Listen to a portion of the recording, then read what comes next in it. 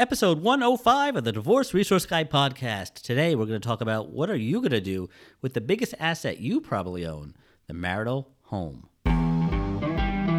Welcome to the Divorce Resource Guy podcast with Jason Lavoie, aka the Divorce Resource Guy, a former divorce attorney turned divorce coach, talking about all things divorce, including the good, bad, and the ugly from an attorney's point of view. Remember, you're not alone. And now, your host, Jason Lavoie.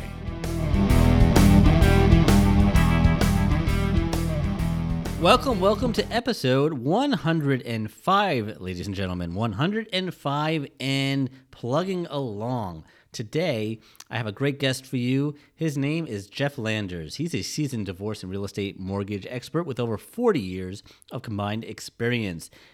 Jeff founded a Bedrock Divorce Advisors, LLC, where he was working exclusively with women going through a financially complicated divorce. Since 2010, he's helped hundreds of people throughout the USA with the financial aspects of their divorce. Now, since the marital home is often one of the largest assets in most divorces, Jeff also founded the Next Act Properties, Inc., which provides real estate and mortgage solutions for divorcing and divorced people.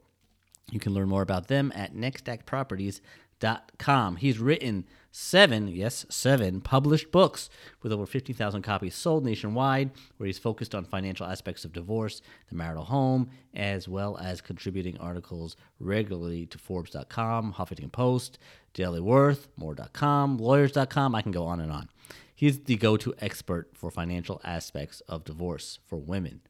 All right. Let's get right to it, everybody. Let's talk to Jeff Landers and figure out what we're doing with the marital home. Jeff, welcome to the show. I'm excited to have you on. Thank you so much, Jason. So, for those who are not super familiar with you, give everybody just a little bit of a brief history about, who you are, what you do, and then how you got to this point in life. Well, for the last 12 years or so, I've been working as a divorce financial advisor. I'm a CDFA, which is a certified divorce financial analyst. I'm also a CDLP, which is a certified divorce lending professional. I'm a licensed real estate broker. I'm a licensed mortgage broker. So basically, I work with divorcing people, and right now, especially focused on the marital home, what to do with the marital home, in divorce. Just going back, to the Jurassic period, I'm a graduate of Columbia University. I have a BA in psychology. I attended Pace University Law School. I'm proud to say that I'm a law school dropout. So. You made a good choice. That's what a lot of lawyers tell me. So, but yeah, I mean, my favorite course was contracts, which obviously come well into play, when you're reviewing, divorce settlement agreements and all of those things. I have an extensive background in real estate, worked in commercial real estate literally for decades, was a financial advisor for a short period of time with Wells Fargo Advisors, where that's really where I got into the divorce niche, because I had several clients that were going through a divorce, and all of a sudden the light bulb went off in my head, and I said, wow, what a great way to differentiate myself from every other financial advisor that's saying the same thing about, retirement and this, that, and the other thing. And in 2010, I started Bedrock Divorce Advisors, which exclusively work for women going through financially complicated divorces. Now I started this new company, Next Act Properties, again, which focuses on the marital home and provides real estate and mortgage solutions for divorcing and divorced people. Wow. Yeah. You have I would say, quite the extensive background indeed. You've done I feel like you've done a little bit of everything. Almost. Well, and this book that we're going to talk about today is actually my 7th book on divorce. So I have 6 other books that focus on the financial aspects of divorce for women.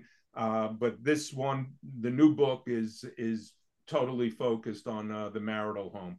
Right. On top of the list of everything that you just gave us all, accomplished author is on that too, right? Yes. Thank you.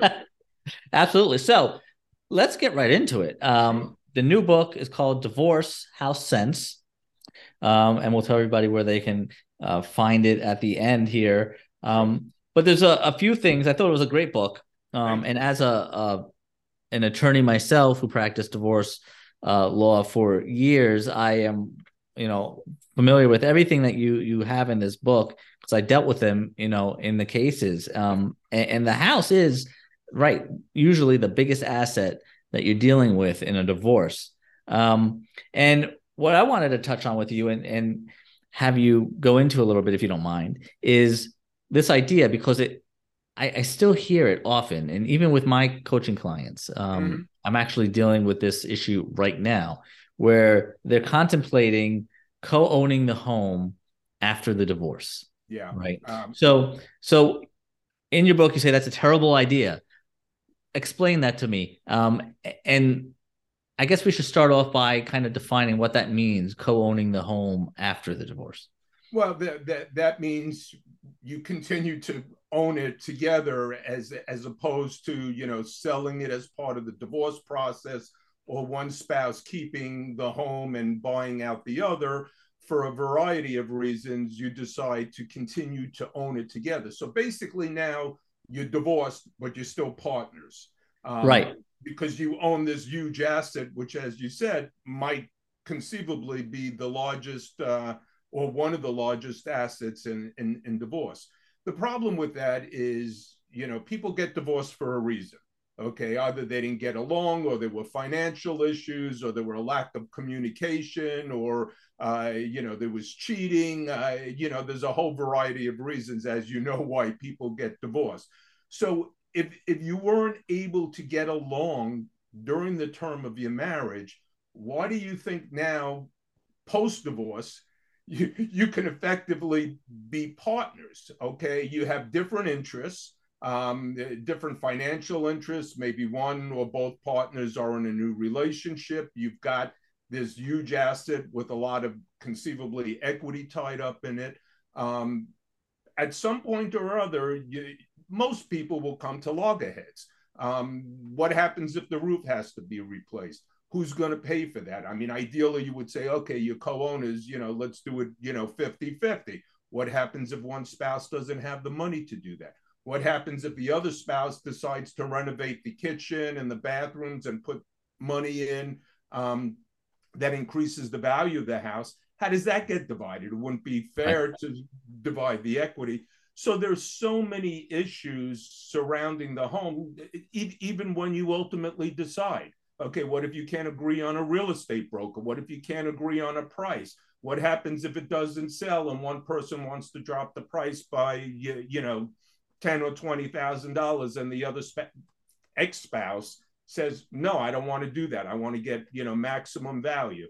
So there's so many issues, that I think it could come up. And as an attorney, when you put that divorce settlement agreement together, now you've got to write an extra 10 pages in the settlement agreement to try to cover almost every what if scenario, which is impossible to do because things sometimes come from left field that you didn't think about it. What happens if, like we may be in right now, a real estate recession, and prices dip? One partner wants their money, the other one says, no, let's wait a year and see how things go and sell it then. So Yep. I think there's so many issues that either, sell it and be done with it, or if it's possible to have one spouse keep it, buy out the other, and move on with your lives. I mean, the whole purpose of a divorce is to untangle yourself from each other, especially I mean, once you take care of the kids and everything, Sure. it's all about the money. So you want to untangle yourself financially, and if you continue to co-own the home, you're still, joined at the hip. Yep, you're involved, and it's so true. I wouldn't say it's impossible, but it takes a special Right. dynamic and special people to do that type of an arrangement after the divorce is finalized. I could maybe count easily on less than one hand how many Right. times I've done that in my career, because, like you said, it's just sticky. Why do you want to put yourself in a situation where it's more likely than not something's going to happen and you're going to butt heads, and then 10 pages. My settlement agreements could be 80 pages, Right. and half of that, like you said, was coming up and putting in provisions for how you're going to sell the marital home, whenever that's going to be, whether it's right after the divorce or 5 years Right. later, right? Choosing the realtor, how are you going to find the price? What are you going to do if it doesn't sell right away? And Exactly. everything that you could think of, it makes you nauseous when you think about it, right? But I don't care who you are or what attorney you're working with, you can't think of everything, right? Exactly my And point. so we put in the boilerplate stuff that we know can be problematic, and that happens more often than not. But there's always going to be something that crops up that can't be foreseen. So, and that presents the problem. You're still tied together, and so the odds are you're going to end up in additional litigation, whether it's hiring attorneys, going to court, filing motions. Even if you agree to go to a mediator, you're still paying to do that. And First you're paying for both attorneys now to go through these extra 10, 15, 20 pages to deal with the home. So yeah, both sides, and you're in New Jersey, New York. I mean, attorneys are getting $600-700 an hour for each attorney. That adds up very, very quickly to go back and forth and do all of this. And as you said, nobody could think of everything. And something that's also important that most people don't realize, typically when you're married, the title is the deed is it's tenants by the entirety. Okay, once you're divorced, now you're tenants in common. right. Okay, so You're bringing me back to Will Trust and Estates Law School. well, exactly right. So one party could actually sell it to somebody else. All of a sudden, unless the settlement agreement forbids that, or you need the consent of the other party to sell your interest in it. But the next thing maybe somebody cashed out, and all of a sudden now you have a partner you don't even know who they are. They're tenants in common with you. Right. I mean, things happen that you, again, can't foresee or wouldn't foresee. And it's not necessarily, I'm not suggesting that one side is trying to be, sinister in it, but they might not Right. even foresee, the opportunity to sell their interest to somebody. Right. But things Right. happen, life happens. And you're right. Unless you cover, dot every I and cross every T, which is impossible, Right.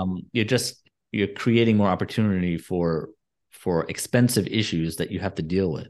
So So the bottom line is don't do it. don't do it. I think we've come to an agreement that that's not such a good idea. So Right. what are the options, right? The options, if you're not going to co-own after the divorce, there's a few of them. Buying each other out. We'll go over Right. them and explain like the pros and cons of each one. Okay, so one, the easy solution is you sell the house.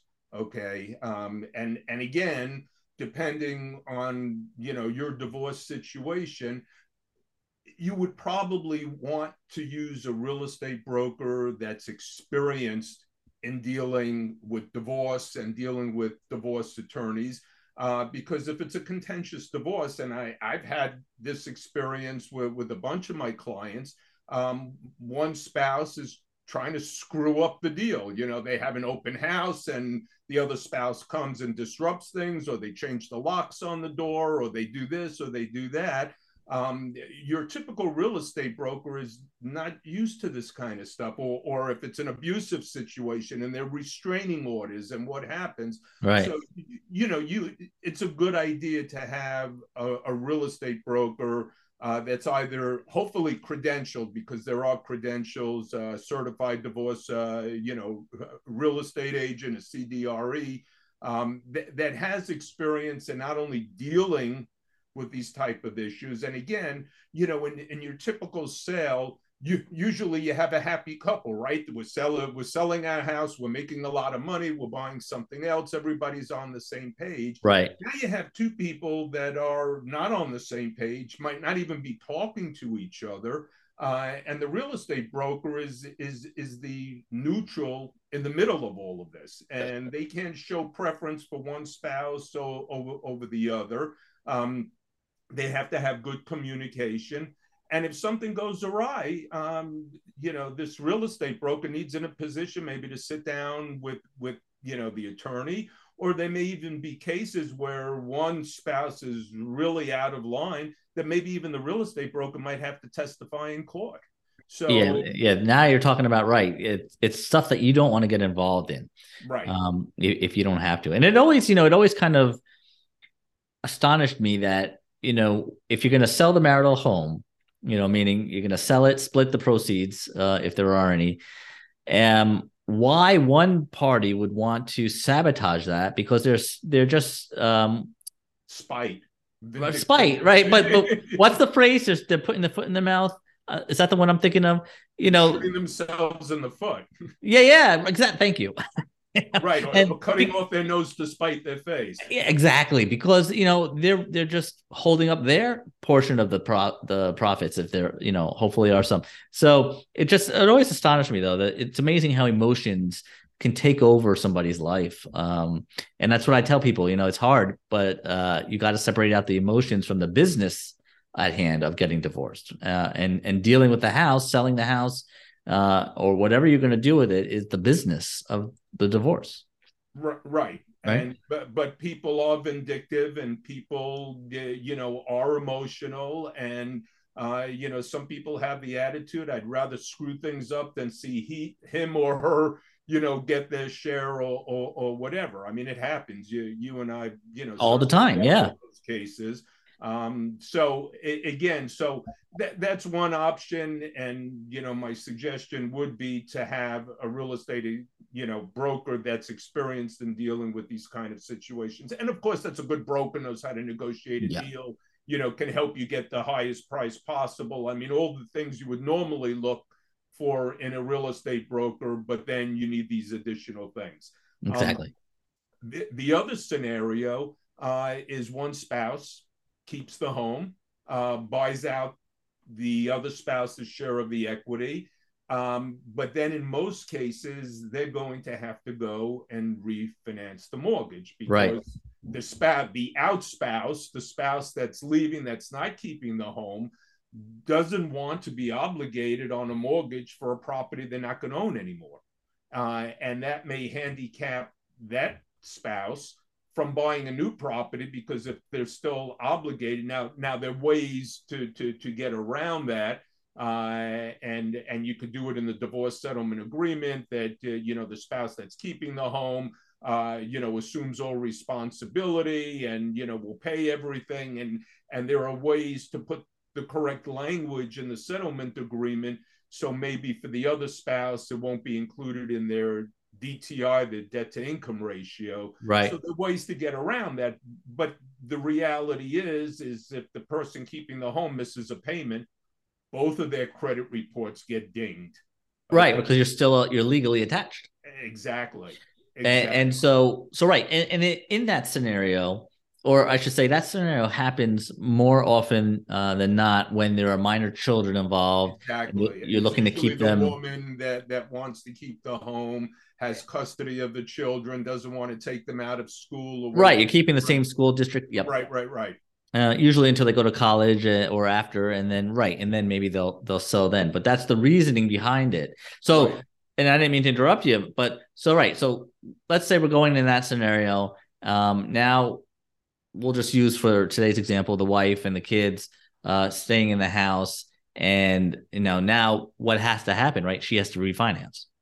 Well, the first thing is you got to figure out the other assets.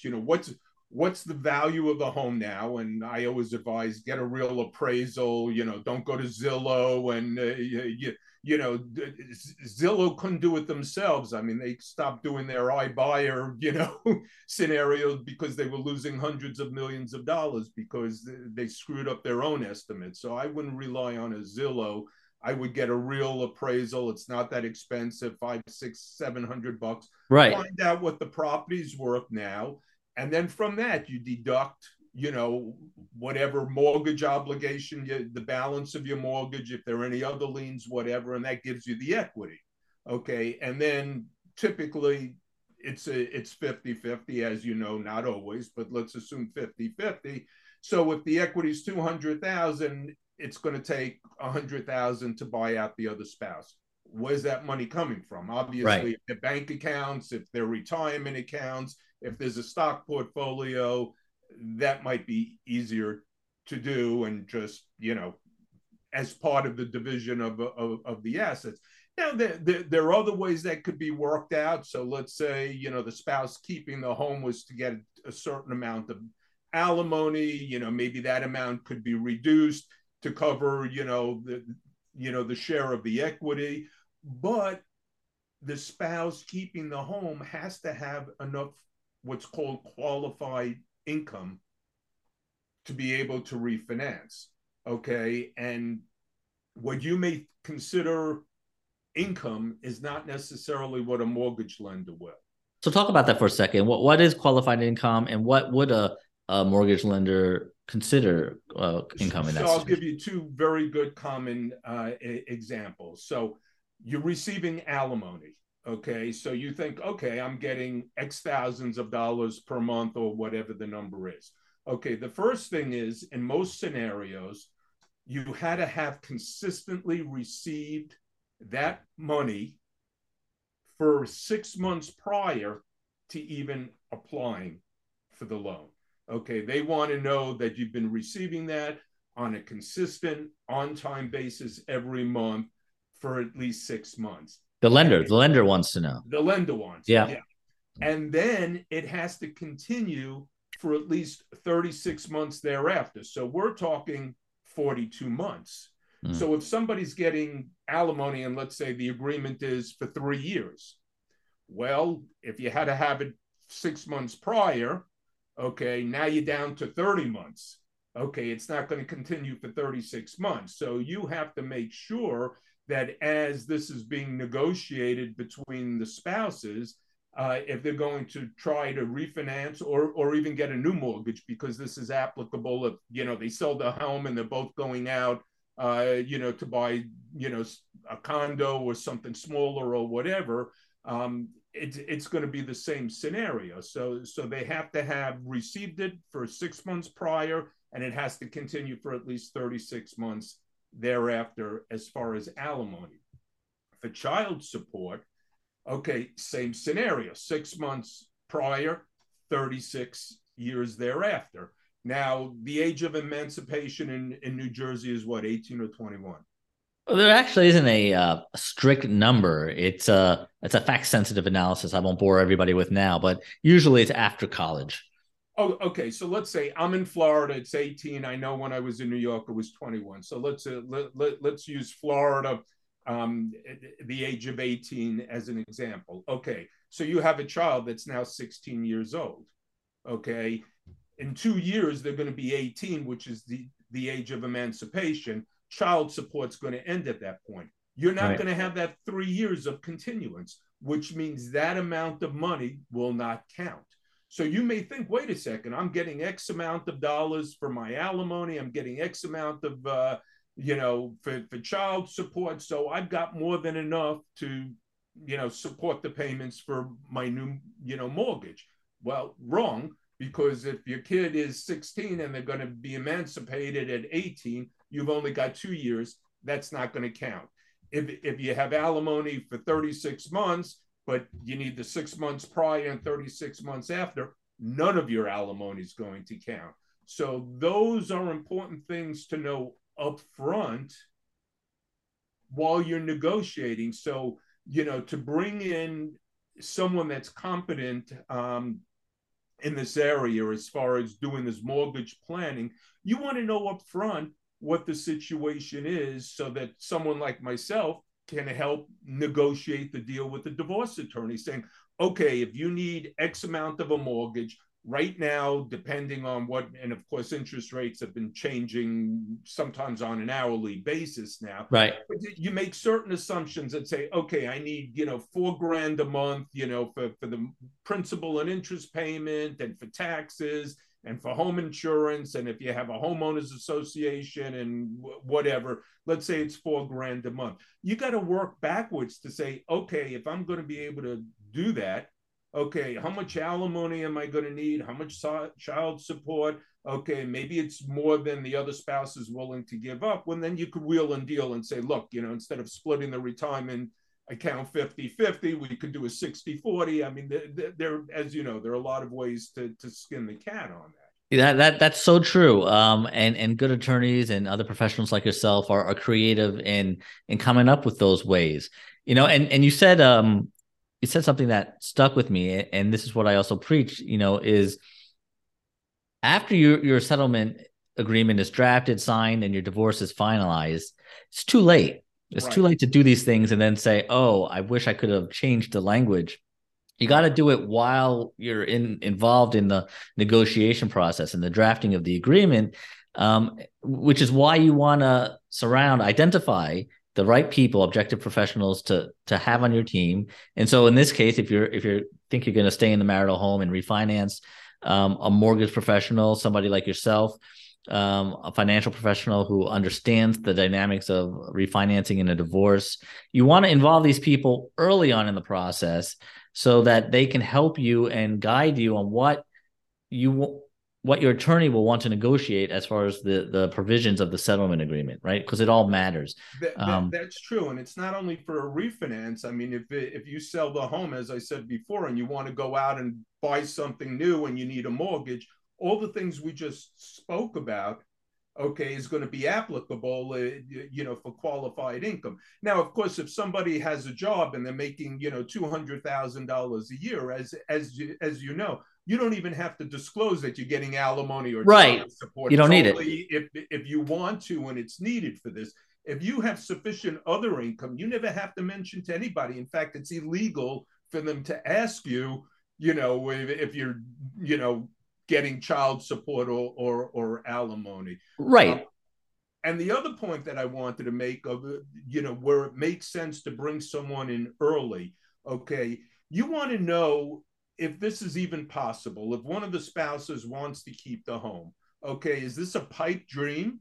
Or is it possible? I mean, why go back and forth and spend all the legal expenses and the time negotiating to keep the house and buy out the other spouse? And yeah, I'm going to do a refinancing, whatever. When, if we look at all the scenarios and go, it's just not going to happen. It doesn't make Okay. sense. Right. It doesn't make sense. So don't waste your time. Don't waste all the money on legal expenses going back and forth on something that most probably is not going to happen.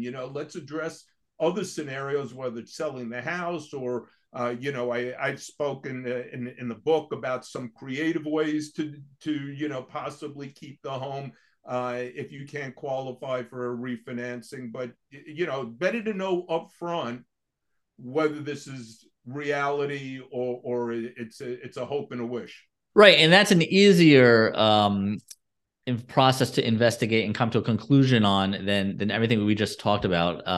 So you want to you don't want to put the cart before the horse. We're full of analogies today, but Right. but so right. Can you afford to stay in the home? Right. That's question number one. If it's not even going to be close, or it's just not going to happen, then you're not going to spend the time trying to figure out, Right. the language in the settlement agreement or what type of refinance you want to do, and all the other things that your book is about. So I agree with that. You gotta understand what your options are first, and then you could explore how to achieve those options. Right. Exactly. Well, Jeff, this was really. I mean, I said this to you off the air right before we started. The tip of the iceberg. Oh, yeah. We could do this for hours. Right. And so I'm going to have you on, I think, to talk about some other things, about the house and dealing with the house in a divorce. But before we end, tell everybody where they can get a copy of this book, because I think they should read it. Okay. Well, the paperback and the Kindle is available on Amazon, so you could get it there. You could also go to my website, nextactproperties.com/book. And there you could get the PDF. Some people, they might be in a situation where they haven't even told the other spouse that they're thinking about a divorce. So you don't really want Amazon to deliver a book that has anything to do with divorce if you haven't, had this discussion with your spouse. So that would be a conversation starter. Yeah. Well, yeah, and I've had a number of situations where people have been in abusive situations where obviously that's not going to work. So, they want the PDF coming to, their secret email or Yep. whatever. So we make sure to have my books available on my website as a PDF. But if you don't have that kind of issue, you could just go to Amazon, get the paperback version, get the Kindle version. Yeah, and again, for everybody listening, and if you're watching, you'll see I have the book right here. It's called Divorce House Sense. It's great. There's so much golden nuggets in here that if you're in a divorce or you're thinking about it, I think it's a must read. So Jeff, thank you so much for sharing and being on the show. Thank you so much for having me. Appreciate it. All right, another one in the books, as they say. I hope you found that informative and learned a little something about, all the different ways to skin that cat when it has to do with the marital home. It's not one size fits all, and you got to talk to the right professional to figure out all your options. Now, if you're looking for help with your divorce, please reach out to me, jason@jasonlavoy.com. I offer group coaching and one-on-one divorce coaching services. I'd be happy to answer any questions, even get on the phone with you for a complimentary strategy call to see how I may be able to help. Also, if you like the podcast, please take a moment, leave a nice review. It really helps spread the word, and it would be much appreciated. Other than that, in the meantime, all I'm going to ask you to do is be strong, act confident, and stay positive. I'm Jason Lavoy, a.k.a. the Divorce Resource Guy, and I'll be seeing you real soon.